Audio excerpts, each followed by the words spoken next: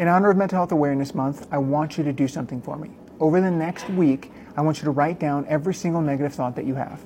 Write it down in extraordinary detail. What words were you saying to yourself? How did it make you feel? Where were you? Were you at work? Were you on social media? Write it down.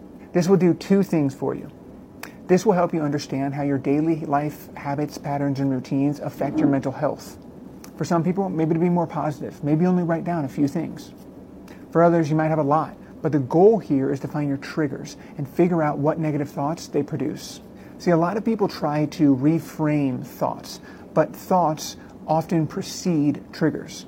So what you need to do is identify the triggers. See if there are behavior plans that you can create when these triggers come in, so that you can have a plan and know what to do when that trigger happens.